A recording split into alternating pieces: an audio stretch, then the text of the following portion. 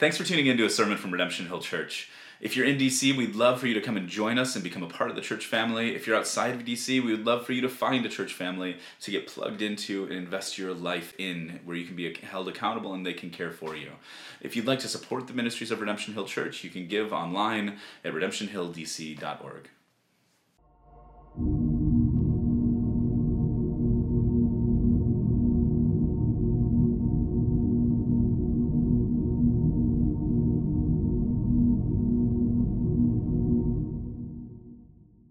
And so today, I think this is something I want us to understand, because every one of us is afraid of something. And I want you to begin by asking, what is it that you're most afraid of? What is it that occupies your thought life? What are the first things you think about when you wake up, and the last things that you think about as you drift to sleep? Or what are the biggest obstacles that you face in your life?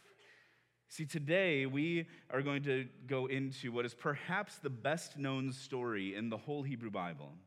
And I have more to say about this passage than I could possibly get to today. Last night, I asked Alyssa way too late at night on a Saturday, like, hey, will you help me with my sermon?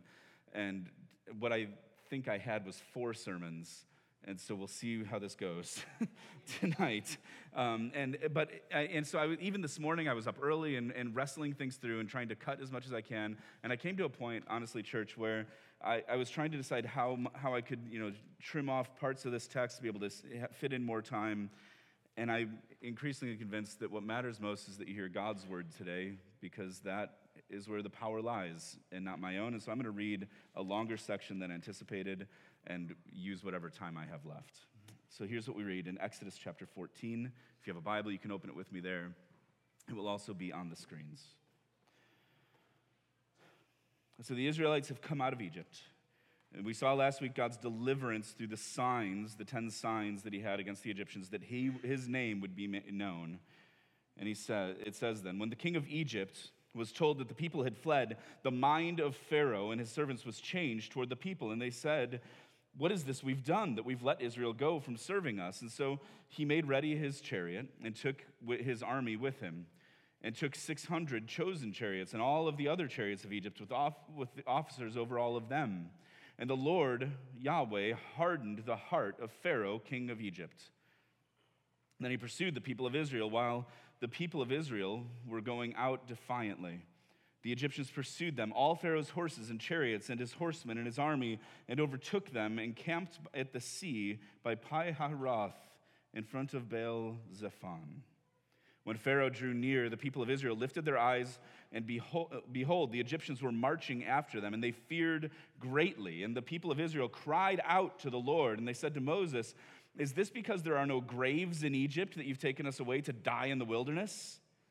What have you done to us in bringing us out of Egypt? Is not this alone is not this what we said to you in Egypt? Leave us alone, that we may serve the Egyptians? For it would have been better for us to serve the Egyptians than to die in the wilderness. And Moses said to the people, fear not, stand firm, see the salvation of the Lord, which he will work for you today. For the Egyptians whom you see today, you shall never see again. The Lord will fight for you, and you have only to be silent.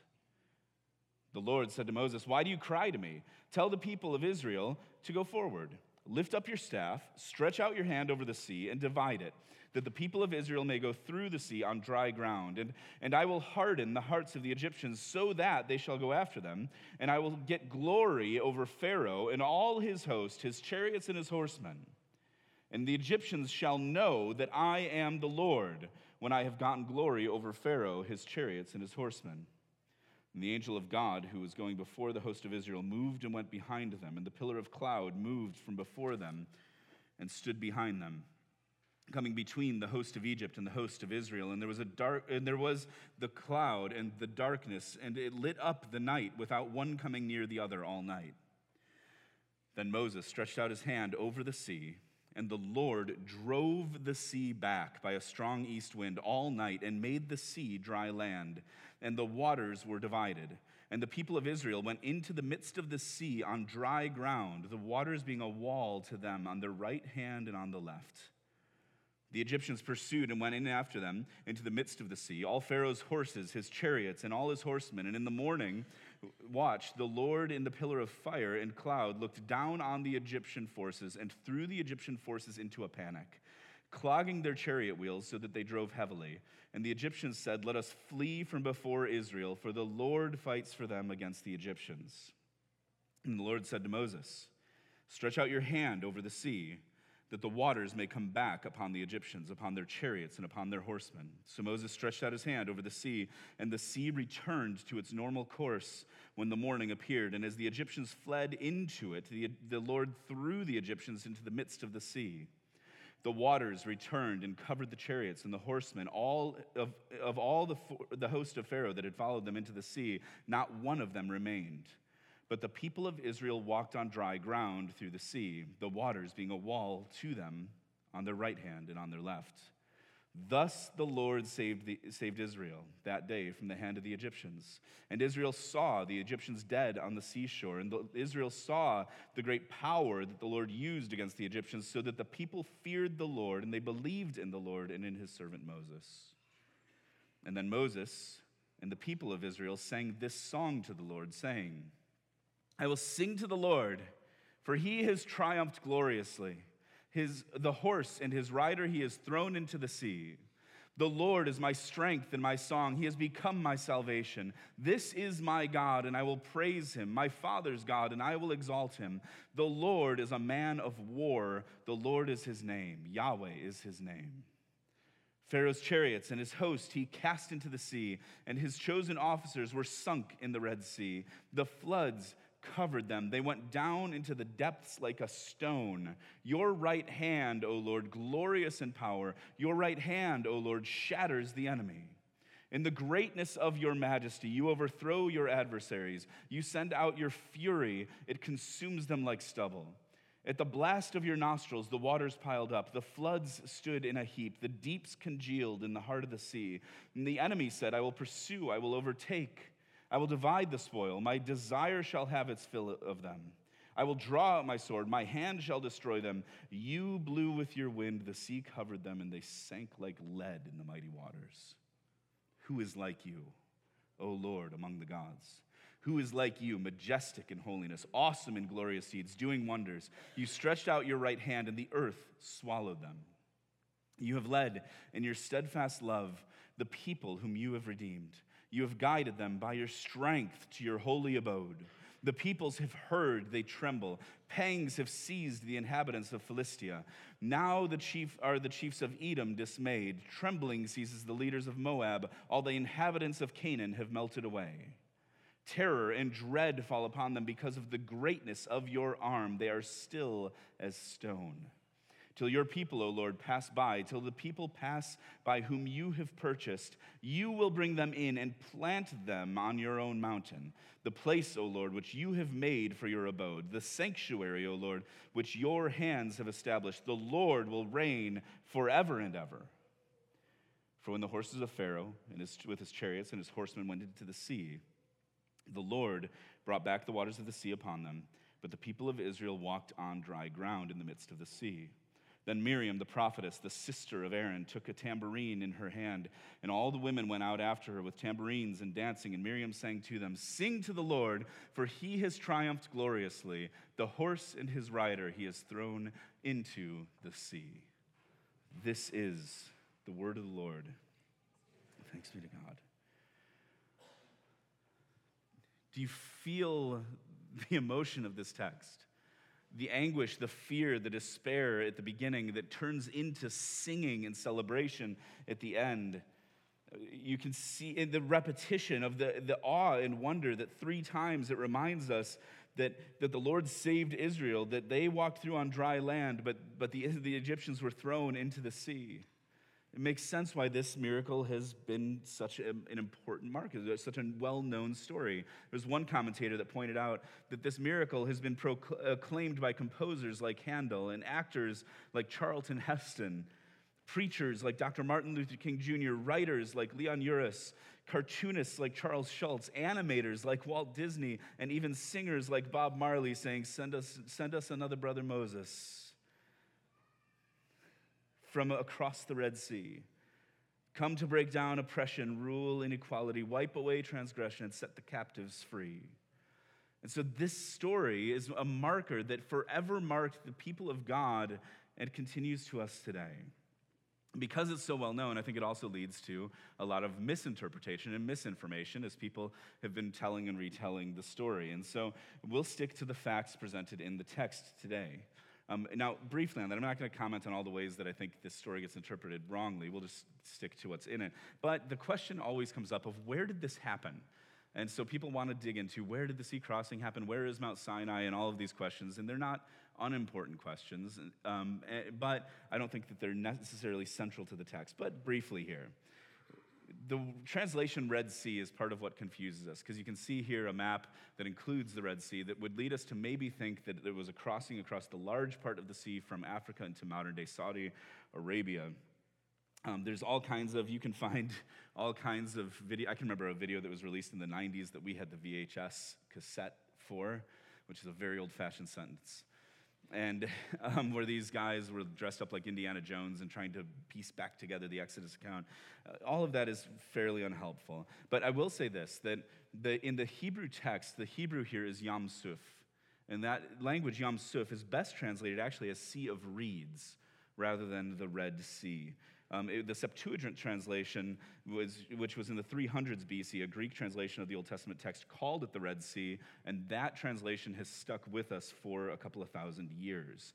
Others have noticed this too, though, that it's not, Luther, Calvin, others have noticed that Sea of Reeds is a more faithful translation, and there aren't reeds, strictly speaking, on the sea banks of the Red Sea because it's too deep, too massive a body of water. And so, within that, there are also, if you see to the north of Egypt by the Nile Delta, these marshy lakes, these bitter lakes as they're called. So there's all kinds of discussion and debate about where the sea crossing happened. Briefly, and then we'll move into the text, Dr. James Hoffmeyer, I think, has shown very convincingly that the water patterns in northern Egypt and northern Africa are very different now than they were in centuries past, which is normal of deserts where sands shift, and also of river deltas, which change over time. It's very possible. The whole coastline of Egypt has changed over the last couple of millennia. We have clear data on that and satellite imagery that can help. And it's possible that the Gulf of Suez, which you can see that divides Egypt from the Sinai Peninsula, which is in the center of that map, extended toward as far north as the Bitter Lakes that are up above it. It's likely that the sea crossing was up in the farther north end of Egypt and not down south, just by the details of how far the Israelites had traveled and the markers that we know. That's interesting stuff. We could talk for a long time about the location of it, but ultimately that isn't the point of the text. If it was the point of the text, I think it would be clearer. The same way that we can talk about who the Pharaoh is that is responsible for all of this, and he's not named because he's not the point of the text. What we've seen is that, and what we see today is that God's continued self-disclosure is the point, that we would know who he is. And so there's two images that we have of who the Lord, Yahweh, is in this story. First, the Lord is a warrior. And this is imagery that I don't think many of us think of first in our current context and culture. We think of God, we want to think of him more as fatherly, loving, embracing, warm, and cozy. And so to hear that God is a warrior, a man of war, as they sang, is something that is hard for us to comprehend. But let's look at this. This is in the people of Israel cried out to God back in chapter 14. And they cried out saying to Moses, I love this, like they've seen God bring the 10 plagues against Egypt. And even the last 7 of those were just on the Egyptians. And so the darkness was just on the Egyptians. They were saved from the blood of the lamb for the killing of the firstborn. They watched God's power coming out of Egypt, and yet they get into the wilderness just for a short amount of time. And the first barrier they came to, I think it's important here, just before this too, that God was leading them in a pillar of cloud and fire. We didn't read that section today, but a pillar of cloud by day and a pillar of fire by night. And the Lord chose to lead them, not in the most efficient way to the land he had promised, but he led them instead toward this sea of reeds. And so he brought them to this barrier. But the first barrier that the people of God faced, what do? They turned to Moses and say, did you bring us out here because there's no graves back in Egypt? Thanks for the optimism. Israelites. Can you imagine being Moses at this point? He's like, guys, I stood in front of Pharaoh how many times for you, and that's what you've got for me? The first barrier we face.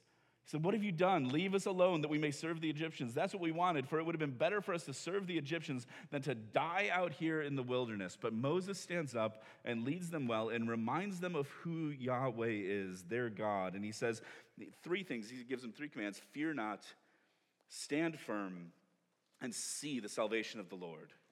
This is what he will work for you today. For the Egyptians whom you see today, you will not see again. The Lord will fight for you. What do they have to do?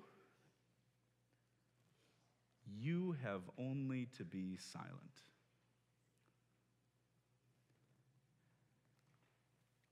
He says, fear not, stand firm, watch. See the salvation that God's going to bring. And the only thing that they were called to do was to shut their mouths. Be silent. God is the one to fight this war. What a promise to be given. And I think that when we superimpose ourselves back in the text, which is inevitable, that we go, like, how would we be reacting if I was Moses, if I was one of the Israelites? I think we have a tendency to say, like, I think I would have believed here because, God had done all these things to these Egyptians. How could these people be so scared and allow their fear of Pharaoh to drive them toward wanting to go back into slavery in Egypt? When reality is we do the same things. When we hit barriers in our lives, when things don't go the way we want them to, when our enemies are pressing in against us, we have a tendency to respond by freezing in fear and starting to complain, by running away or looking for a way to escape, just like the Israelites, or by trying to take things into our own hands, which if they would have tried to take things into their own hands here, they were no match for Pharaoh and his chariots. And so the call here that they have is to simply be silent and watch, because the Lord is a warrior, is one that we would struggle with and do struggle with in our lives just like they did.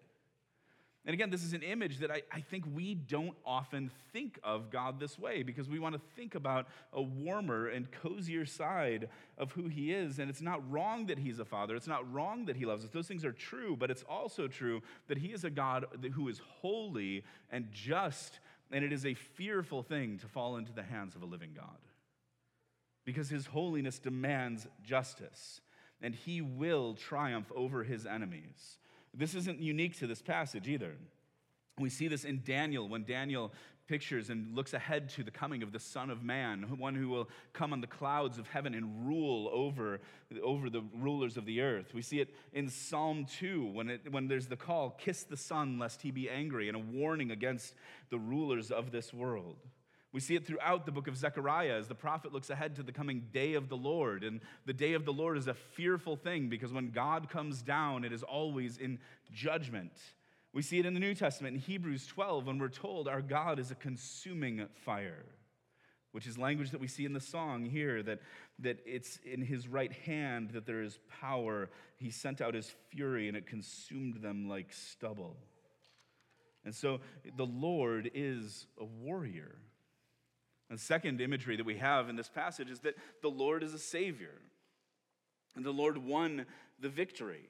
And so this comes out in the song, particularly in 15 verses 11 to 13. We see at the center point of this song that the people burst out singing together. And I love this, that they burst out in song together. And this piece of poetry in chapter 15 is possibly the oldest actual piece of the Hebrew Bible that we have.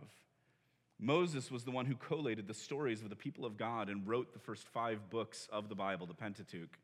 And so here is the first thing that happens when they get across the sea. They burst out singing, and it's been preserved for us. And I love that Miriam, the prophetess, sings also, and that she sings a refrain and leads the women in singing this refrain that I believe the way this is put together is that it was a refrain that was sung throughout the song as a call and response as the people of Israel were singing to God, saying, I will sing to the Lord. He has triumphed gloriously. The horse and rider he has thrown into the sea. And so if we imagine this then, the Lord is my strength and my song. He has become my salvation. This is my God, and I will praise him. My Father's God, and I will extol him. The Lord is a man of war. The Lord is his name. And back to the refrain. So sing to the Lord, for he has triumphed gloriously. The horse and the rider he has thrown into the sea. And when we get to verses 11 to 13, it cries out to the uniqueness of this Lord, Who is like you, O Lord, O Yahweh, among the gods? Who is like you in majestic in holiness, awesome in glorious deeds and doing wonders? You stretched out your right hand, and the earth swallowed them. And listen to this. You have led in your steadfast love the people whom you have redeemed. You have guided them by your strength to your holy abode. The cry of the Israelites is that the Lord, Yahweh, is their Savior, that the Lord won the victory. And they were able to look back at the sea and understand the way that he had won. I mean, don't miss here that they saw the bodies of the Egyptians awash on the seashore. That they were able to see that it wasn't just that God had separated them from the Egyptians, but that he had conquered over them and had saved them from the hands of Pharaoh. But do you see what it says then about his love for his people? That he leads his people in hesed love. This is a Hebrew word that I would love for you to know and to learn. It's the word hesed, which is a terrible pronunciation of it. But this hesed love is a central theme throughout all of Scripture.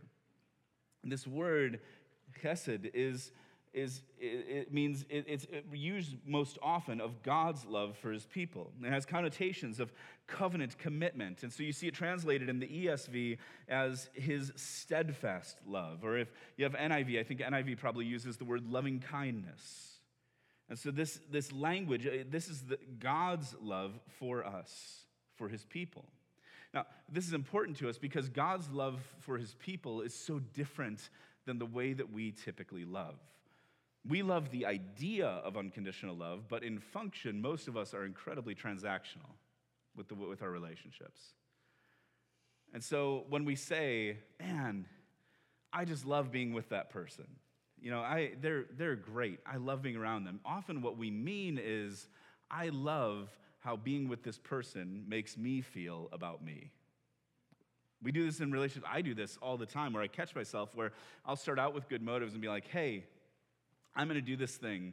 Like, I'm going to do the dishes tonight, which normally is my kid's job at this point, which is glorious. But if I say, I'm going to do this tonight because I want Alyssa and my family to know how much I love them, there's not a bad motive there, but then if I do the dishes and clean up the kitchen and I come out, I come out of the kitchen like, all right, show me your love. I want you to recognize, wow, you are so self-sacrificial that you just took that mess and brought order to the chaos and cleaned it all, and you've walked out here, thank you for serving us so well. And instead, when there's zero recognition, it shows the fallenness of my heart and the transactional nature of the way that I love, that when I don't receive that love, I'm like, hey, did you notice I did the dishes? Here's a chance. You can still shower me with the love that you've said you have for me. We don't love unconditionally. My favorite translation for the Hebrew word chesed comes actually from the Jesus Storybook Bible, the children's book, which says that this is God's never stopping, never giving up, unbreaking, always and forever love. Listen to this. God saves us and leads us through his never stopping, never giving up, unbreaking, always and forever love. That's what the Israelites were calling out here. Now remember, they were grumbling at the beginning. At the beginning, they were saying to Moses, like, were there no graves in Egypt, Mo? Like, you brought us out here to die? We would have rather stay there. At least we would have lived a little bit longer. And now they're saying, God has led us, and he led us to this barrier and through this barrier because of his great love for us, his never stopping, never giving up, unbreaking, always and forever love. And praise God that he loves that way, because, again, we do not. I think if I would have done everything that God did and bring the Israelites to this point and brought them to their first barrier to say, here's another chance for me to show them my glory and show the Egyptians my glory and who I am, and the Israelites responded by like, what, were there not enough graves back in Egypt? I think I would have responded by saying, I'm going to remove this cloud that's dividing you from the Egyptians, and we'll just watch things play out. Moses said, fear not. Moses said the three commands he gives, fear not, stand firm, and you'll see the salvation of the Lord. Well, maybe you should be afraid and start running. But God doesn't respond that way. His hesed love to his people not only saved them from the hands of the Egyptians and saved them from the sea, he then led those whom he has redeemed. Finally, the people are able to sing to him and call out and cry out about their own redemption. That they've been purchased from slavery to follow him in freedom. But freedom does not mean that he just takes them out of the wilderness and through the Sea of Reeds, and now that God says, all right, you're free. Instead, he says, no, if you're going to experience freedom, then it means following me, and I'm going to continue to lead you. And this is, again, we don't think about freedom that way. We think that God should bring us through something and then let us go. But if we think about freedom that way, we will land ourselves in worse circumstances than if we follow the one who has redeemed us. We have to remember that God is the one who pays the cost for our freedom. Fourth, the Lord guides his people by his strength. And so we see this, you've led your people in your steadfast love, the people whom you have redeemed, you have guided them by your strength. And so, again, there's a tone change here from 14 to 15, where there's fear that the Israelites could not trust that the Lord was guiding them and in love, redemption, and strength. And now they've seen his saving power, and you see that God doesn't say to them, I am the Lord, and I will continue to work now through your strength. But instead says, they cry out, you are going to continue to lead us by the strength of the Lord who is able to conquer the Egyptians. And then fifth, in these two verses, it says that the Lord, Yahweh, guides his people into his home. They cry out to him, singing, you lead your people to your holy abode. At the end of the chapter, you'll bring them in and plant them on your own mountain. The place, O Lord, which you have made for your abode. The sanctuary, O Lord, which your hands have established. And the Lord will reign forever and ever. And so they're looking ahead. They weren't there yet. The Israelites weren't out of the wilderness. Their journey was just beginning. And if you know the rest of the story, you know that they messed things up and they end up for 40 more years out in the wilderness. But they had a confidence. They were able to sing this way, that they were looking ahead to a place of God's rest and provision and care and peace in his sanctuary. Why were they able to sing that way? And this is on the shores of the Sea of Reeds, while the Egyptians' bodies were still washing up. Why were they able to sing this way? Well, because they had seen their salvation. They had seen God as a warrior fight their battle and as a savior bring them through. And they had hope in the promises that he had made, so that now they could proclaim those promises. And in spite of their ongoing discomfort, in spite of their ongoing uncertainty, that they had no idea where they were headed, they had a pillar of cloud leading them into the desert outside of the place where they were comfortable. And still, they were able to sing praises to his name. Listen, we get overcome by fear in our lives, and we are prone to grumble like the Israelites. My hope today, though, in the time that we have left, is that you will be able to see that God is not distant. And the things we see of him here in the crossing of the sea are not just true for the Israelites in that moment, that these are characteristics of the one true and living God, and that he is your warrior and your savior, the one who will fight for you. And we know this ultimately in Christ, that Jesus is our warrior and savior. Now again, this isn't often the way that we think about Jesus. We think about Jesus with children, saying, let the little children come to me and don't hinder them. And he takes up the children in his arms. We think about Jesus being tender and careful with people around him and healing people. And these are the images we like to see of Jesus, again, warm and cuddly. And those aren't wrong, but we also need to see that Jesus had a side of the fullness of God's holiness and justice as well.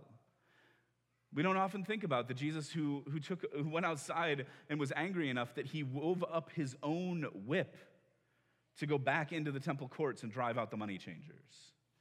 And so thinking about Jesus as warrior and savior is something we have to get our minds around. Now, John, his cousin who was baptizing people in the Jordan River, John thought about Jesus this way. We see that in Matthew chapter 3, that John anticipated Jesus to come and bring fiery judgment. And so there was a point at which when Jesus was healing people and he was teaching a lot, that John actually John was sitting in jail and he knew his life was about to end. And so he actually sent some of his disciples to Jesus to ask, like, hey, are you actually the one? Because this isn't what I expected. And Jesus sent them back and quoted Isaiah and showed how this was coming to its fullness. But we need to see the warrior side of Christ. In Colossians chapter 2, we read this. Listen to this. For those of you who are not Christians, this is the essential reality that Christianity proclaims. You who were dead in your trespasses. Scripture says on our own, we are God's enemies. We are on the side of the Egyptians, not the Israelites in this story. You who were dead in your trespasses and in the uncircumcision of your flesh, God made alive, together with him, with Christ, having forgiven us all our trespasses. How? How are we possibly forgiven all of our own weakness and sin? By canceling the record of debt that stood against us with its legal demands. This he set aside. How? By nailing it to the cross. He disarmed the rulers and authorities and put them to open shame by triumphing over them in him. Jesus' death on the cross in our place for our sin was a moment of vulnerability and weakness. And we see Jesus crying out in Gethsemane, Lord, if there's any other way, take this cup from me. But we also need to understand that Jesus' death on the cross was an act of war against the powers and principalities of darkness that would love to rob your soul of eternity in God's presence. And he won.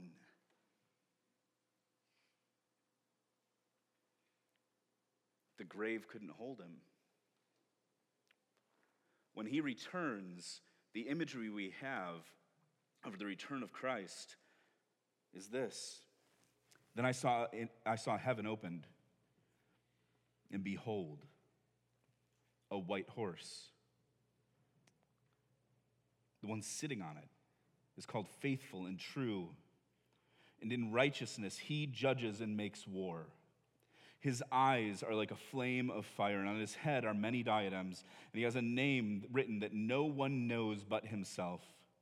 He is clothed in a robe dipped in blood, and the name by which he is called is the Word of God.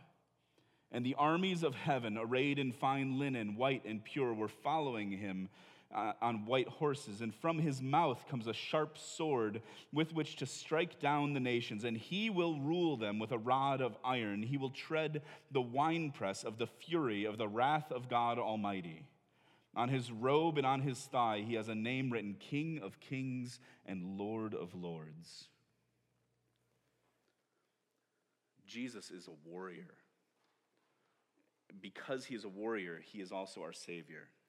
And so when we think about what was cried out about Yahweh, the one true God, by the Israelites, after crossing the sea, because of God's power on display, the same things are true of Christ, that Christ is the ultimate victor.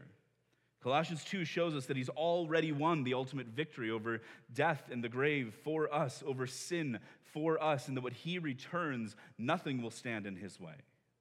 Jesus leads us in the ultimate hesed love of God. In fact, he is the fullness and the truest evidence of God's love for us, in that while we were still sinners, Christ died for us.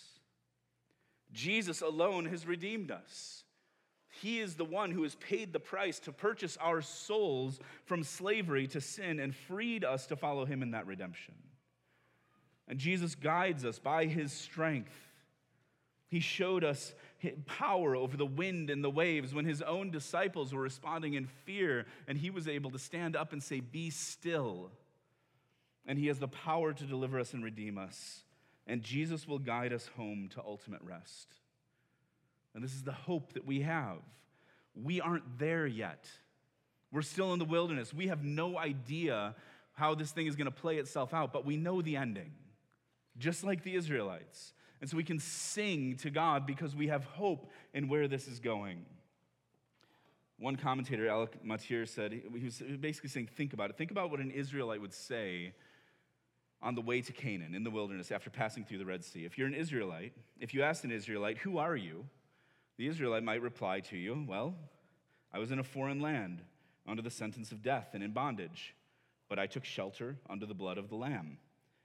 And our mediator let us out, and we crossed over, and now we're on our way to the promised land. We're not there yet, but he's given us his law to make us a community and his tabernacle because we must live by grace and forgiveness. And he's present in our midst, and he will stay with us until we arrive home. And if you're a Christian, you can say the same thing in Christ, word for word. One pastor observed that all the Israelites crossed over, but let's also realize this. That doesn't mean they all crossed over with the same disposition. When we think about them crossing through the sea with water stacked up as walls on their right and their left on dry ground, that as they're walking through the sea, I think some of them were probably strutting at that point. Walking through the water and saying, look at this. Look at our God. Come on, Egypt, what do you have? Look at what we are able to do. And they had excitement and pride in the God that they were following, and they were able to worship even as they were walking through the midst of the waters. But others were probably walking through the waters going, what is going on? We are going to die. You watch Prince of Egypt, and there's whales swimming by them. I don't know if that's accurate to the story. But you can imagine how scary it was for others that were walking through that place wondering, when is this going to collapse? Are we really going to make it to the other side? What's to say that it's not just going to come down on us? And yet, despite the way that they would have responded in the midst of it, every single one made it to the other side. Individual Israelites had different qualities of faith, but they were equally saved and equally delivered. And so if for those of you here that are struggling with fears and doubts in your life, don't think that those fears and doubts mean that God can't bring you through. In Christ, the work is done, the victory is won, and you will be brought over because everything is by God's grace. And so what does it mean to us? Well, it's a call not just to the Israelites, but just the same to us. Whatever you're facing, whatever barriers you've come to in your life, whatever enemies you feel pressing in behind you, there's a call to you today in Christ. If you are a follower of Jesus, fear not. Stand firm and see the salvation of the Lord. Don't start to fight for your own salvation. The more we fight for our own salvation, the more we detract from it.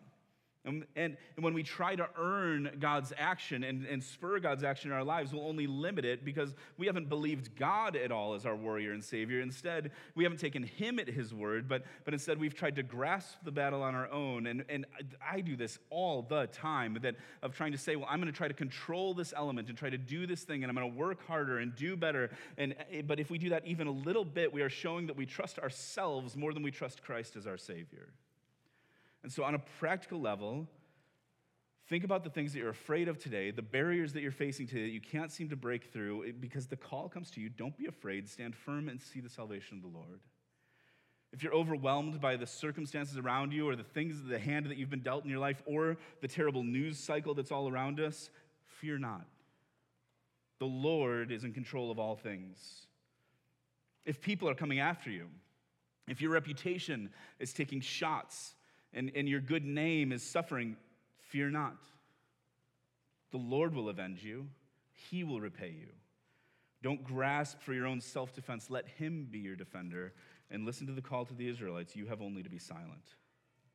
If you're feeling pressed in your life to compromise on God's word, to shave off the edges you don't like or that are culturally offensive right now, because you want to do what's more acceptable outside in the world or what is easier, listen, there's a call to you today. Stand firm. God's word is unchanging. We're like grass of the field, but the glory of the Lord and the word of the Lord will stand forever. And so stick with the kingdom that's unshakable. Or maybe for you, you feel a complaining spirit within yourself, like the Israelites. You're saying, what? Were there not enough graves in Egypt, Lord? Why have you brought me where you've brought me? Maybe you're afraid of what might come and the uncertainty as you look ahead, or disappointed with where God has led you in your life. Maybe your uncertain future and the decisions that you have to make even this week are just crushing you, or you're overwhelmed by the day-to-day unrelenting grind of the demands on your life. Maybe you've come here today feeling beaten down by Satan himself, and you feel a roaming lion nipping at your heels, and you're struggling with his whispers reminding you of your own failure and sin. Don't be afraid. Stand firm. See the salvation of the Lord. The Lord will fight for you. You have only to be silent. He knows that you're overwhelmed. He knows that you're not up for the fight. He knows that if he removes the cloud of his protection that stands between you and the enemy, that you have no chance on your own. But he is a great warrior.